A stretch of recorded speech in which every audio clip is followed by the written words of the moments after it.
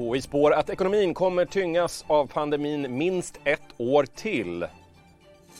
Bostadspriserna trotsar coronaoron och går upp, men hur ser marknaden ut på längre sikt? Och Moderaternas Ulf Kristersson krokar arm med Ebba Busch Thor i valrörelsen. Välkommen till Ekonomistudion idag, onsdag 17 juni med mig, Andreas Johansson. Vi ska börja med en kort marknadskoll. Stockholmsbörsen upp 1% och terminer i USA pekar på en öppning på 0,5%.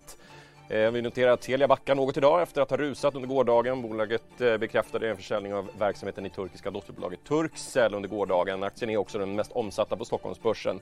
På large cap är det SBB som ligger i topp med en uppgång på 6%, och det efter att bolaget presenterat nya mål inför sin kapitalmarknadsdag idag. På förlorarsidan hittar vi istället Phoenix Outdoor, Holmen och Ahlström Munksjö med nedgångar på drygt 1%. Vi noterar också att i nya siffror från Folkhälsomyndigheten idag så är antalet döda i corona över 5 000 svenskar, och i Gällivare stänger man ner efter ett utbrott av corona. Ja, Konjunkturinstitutet tror inte att Riksbanken kommer att sänka styrräntan de närmaste åren. Däremot så räknar de med mer värdepappersköp, och några räntehöjningar blir inte aktuella förrän 2024. Jag har med mig Susanne Spektor, analytiker på Nordea, med i Ekonomistudion. Vad säger du om KIs prognos idag? Ja, men det var väntat. De reviderar upp från -7 till 5,5. Och det är ju i linje med det vi har sett, att statistiken har kommit in bättre på senare tid. Framförallt ser det ut som att botten blir mindre djup än vad vi befarade. Sen har de en väldigt dyster syn på återhämtningen, dystrare än vad vi har. Berätta, hur ser du på återhämtningen och jämfört med hur Konjunkturinstitutet ser på det? Vi ser större motståndskraft hos hushållen. Bostadsmarknaden som nämndes här visar motståndskraft hushållen, att de kommer tillbaka snabbare och att inhemsk ekonomi kommer tillbaka fortare än vad vi ser i Konjunkturinstitutets prognos. Enligt KI så innebär coronaviruspandemin att Sveriges BNP kommer att minska med omkring 10% under andra kvartalet. Hur ser du på det? Jo, men det är nog i linje med vad man kan tänka sig. Möjligtvis att det kan bli lite mindre. Vi såg ju ett BNP-fall på 7% i den här nya indikatorn från SCB i april, och det kan mycket väl vara botten. Så kanske lite mindre än 10, men inte så illa som jag tror Konjunkturinstitutet och vi kunde befara att det skulle bli upp mot 15% tidigare i våras. Du nämnde bostadsmarknaden, och vi fick ju en ny statistik idag. Alltså bostadspriserna har inte drabbats av corona, visar statistiken för maj. Borätterna upp med 1% och villor med 3%, det visar ValueGuards HOX-index. Vi har med oss Rebecka Persson som är mäklare på Erik Olsson i studion. Rebecka, ge oss din bild av bostadsmarknaden just nu. Främst hej. Men just nu så känns det mycket mer stabil än vad det var i början av mars. Om jag börjar tillbaka blick liksom så här, januari, februari visade ju jättefina siffror som samma som vi hade under 2016 när det var som all time high. Så att vi började väldigt starkt där. Sen när coronan kom så dippade det ner ordentligt och det blev lite avkall. Nu har det ju hämtat sig och liksom känns mycket mer stabilare än vad det gjorde just i mars där. Så att det visar väldigt tydligt här nu när vi fått de här indikationerna. Priserna är upp alltså, men hur ser omsättningen ut på marknaden, särskilt i Stockholm? Det är förhållandevis få bostadsrätter som är i omsättningen. Ja, det man kan säga lite grann om man skulle vilja, jag kommer från Blekinge, man kan säga lite ackordstoppning, var det lite grann där i början i mars, vilket gjorde ju att många väntade och blev lite rädda. Den här psykologiska faktorn har ju snarare varit till stor del i just det här händelseförloppet just med coronan. Den har påverkat väldigt mycket, så att många blev ju väldigt oroliga och rädda där. Hur kommer det drabba oss? Hur kommer det se ut? Kommer jag få behålla jobbet? Hur ser det ut framåt? Nu har det gått några månader. Folk har börjat liksom stabilisera sig lite grann och känna att det känns ändå rätt tryggt på våra jobb. Även om det är en del som har blivit varslade och det har hänt sådär. Det som man har märkt ganska så tydligt att det har väl hänt en hel del. Det gick ju ner där. Det har gått allt från 0 till 10% som ni pratar om. Så det stämmer ju absolut. Och vissa har till och med gått ner då. Men de eftertraktade lägenheterna, de som är attraktiva, de går väldigt bra fortfarande. Det finns ändå de som på sikt tror på en sättning på bostadsmarknaden just till följd av att arbetslösheten väntas att öka. Hur ser du på bostadsmarknaden på ett längre sikt? som man kan se då, eller det som man tänker på lite grann så här, är ju också igen den här psykologiska faktorn, hur det kommer se ut och också hur det kommer vara framåt. Kommer det vara så att efterfrågan fortsätter att vara så hög som den har varit, även om utbudet har ökat och även om de har minskat, även om de har hållit det på en bra nivå, så kommer det ju vara att om säljarna är villiga liksom acceptera om det nu är så att det går ner en bit, att man möts på ett bra läge, så kommer det ändå vara affärer som kommer säljas. Det som kommer ske förmodligen nu under coronans effekt också, som man kan förutspå lite grann, det är ju vanligt efter sommaren och även efter julledighet och sånt, att folk separerar, folk skaffar barn, folk vill byta boende. Det som har hänt under coronan är ju också att väldigt många har reflekterat under sina hem och suttit hemma, jobbat hemifrån väldigt mycket, sina barn hemma väldigt mycket, vilket också har resulterat i att de kanske har känt att det är lite trångt i hemmet, att det kanske är så att många vill ut med försäljningen tidigare än vad de hade tänkt som sådant. Och just nu så vill man kanske också hoppa på tåget och sälja innan, om det nu är så att det kommer gå ner mer. Det är ju sånt vi inte vet, vi kan ju bara förutspå och liksom tänka framåt och så vidare. För det är ingenting som vi vet, och hur länge den här coronapandemin kommer att hålla i sig, eller det vet vi ju inte.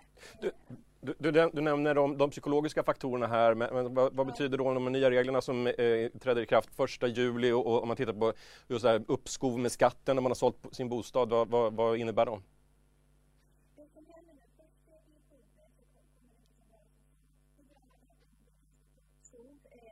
Vi hade ett tak tidigare, sen plockade de bort taket och vi har haft det så under en längre tid. Nu kommer de sätta ett nytt tak då, med tanke på att det kommer att vara upp till 3 miljoner. Vilket kommer att göra att många som sitter kanske med villan, så de har bott där länge, kommer att ha det väldigt svårt för just när de ska skatta, göra reavinstskatten, kommer att bli ganska svår för att det kommer att göra att de kanske inte har möjlighet att flytta till ett boende om de nu är tvungna på att göra det. Så den rekommendationen kan vara att om de nu tänker att det har ungefär en vecka på sig nu, för nu är det lite tajt in på, liksom det kommer ju ganska snart här nu, så har de ju den möjligheten att ta med sig uppskovet in till nästa dag.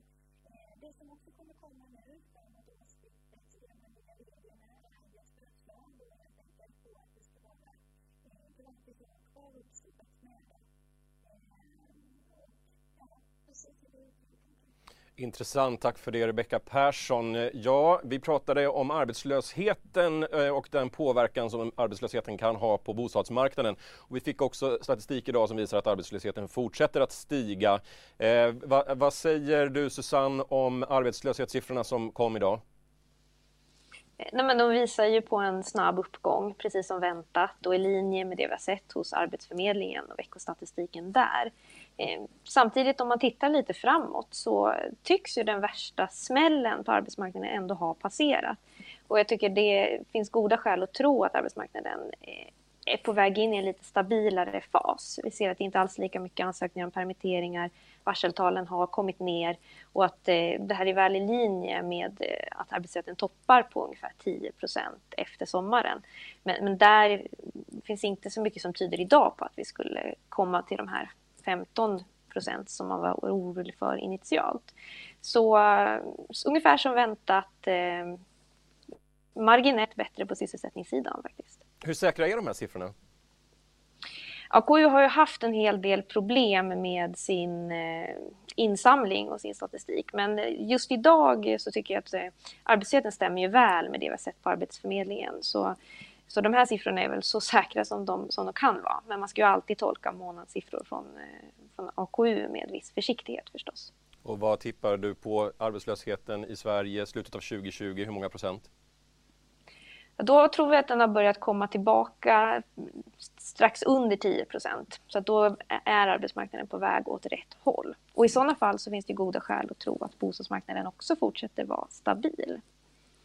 Intressant. Susanne, tack för att du var med i Ekonomistudion. Vi följer naturligtvis detta fortsatt. Vi ska byta ämne och prata om Volvo AB. Igår meddelade bolaget att 4 100 tjänstemän blir av med jobbet och bolagets stämma corona-anpassas. Vilket gör det omöjligt för aktieägarna att ställa frågor om det sparpaket som lanserades och de slopade utdelningarna.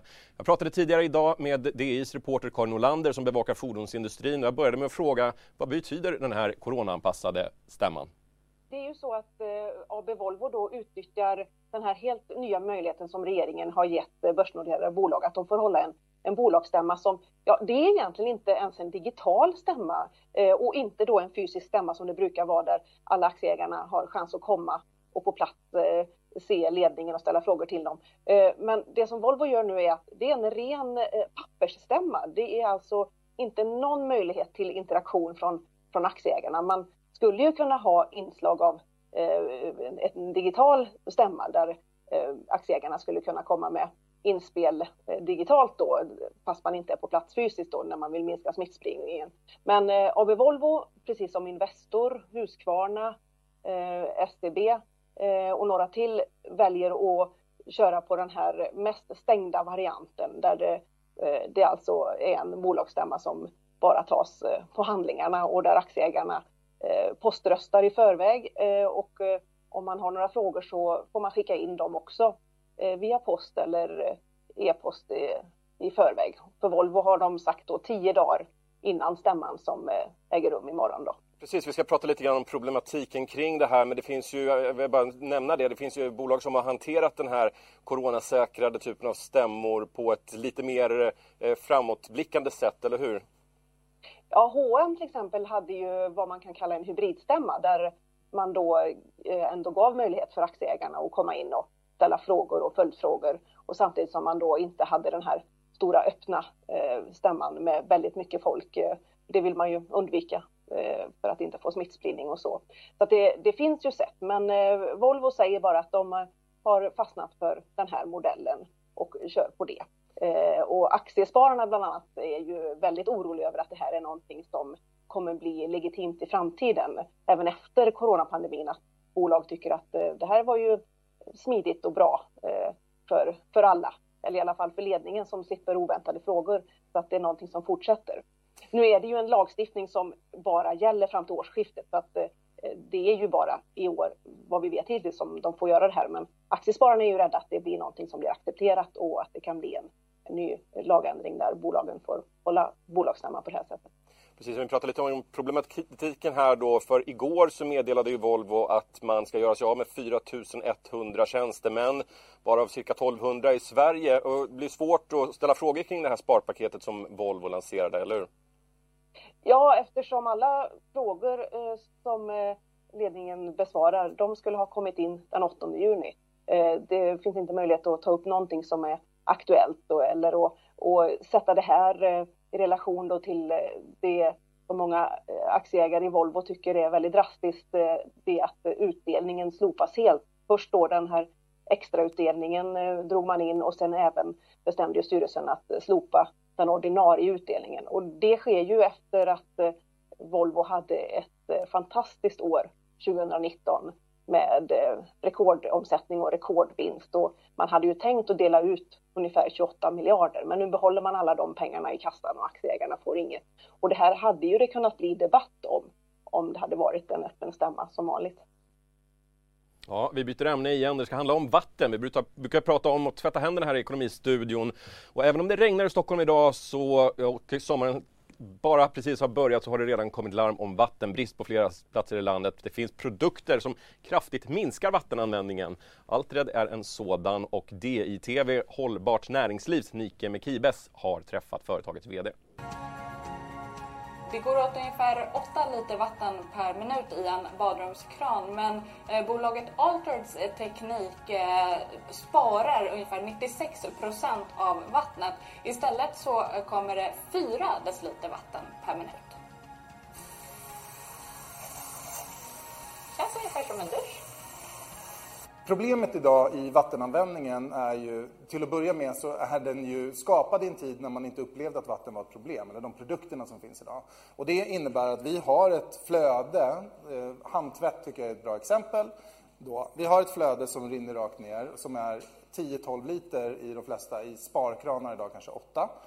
Och då hamnar vattnet i en hög på handen, om man säger så. Så den ligger i lager, studsar av eller rinner bara rakt förbi. Och det innebär att vi använder en väldigt liten andel av vattnet som kommer ur kranen. Och det vi gör är att vi bryter upp vattnet i miljoners enskilda droppar. Varje droppe har sin egen ytarea, så det som händer är att du kommer i kontakt med och använder varenda droppe vatten. Så även om det är 90% mindre vatten så är täckningen detsamma, du är lika blöt som du var innan. Och så ökar vi hastigheten till 50%. Så att problemet är egentligen hur kan vi effektivisera det vatten vi faktiskt använder. Det är liksom en ändlig resurs, det är någonting som vi måste använda mer effektivt.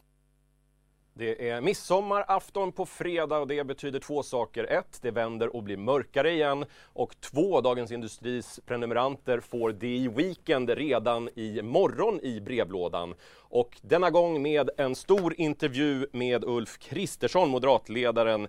I intervjun hemma i villan i Strängnäs berättar han att han vill ha ett nytt samarbete mellan staten och kapitalet. Han efterlyser fler coronatester och konstaterar att vi behöver återstarta ekonomin.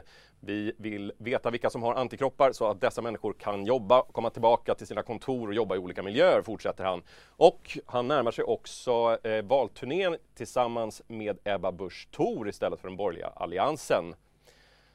Därmed är vi framme vid sista raden. Har du tappat 3,5 kilo guld? I höstas glömde någon guldtackor värda 1,8 miljoner kronor på ett pendeltåg i Schweiz och hittills har ingen hört av sig för att återfå dem, det skriver Bloomberg.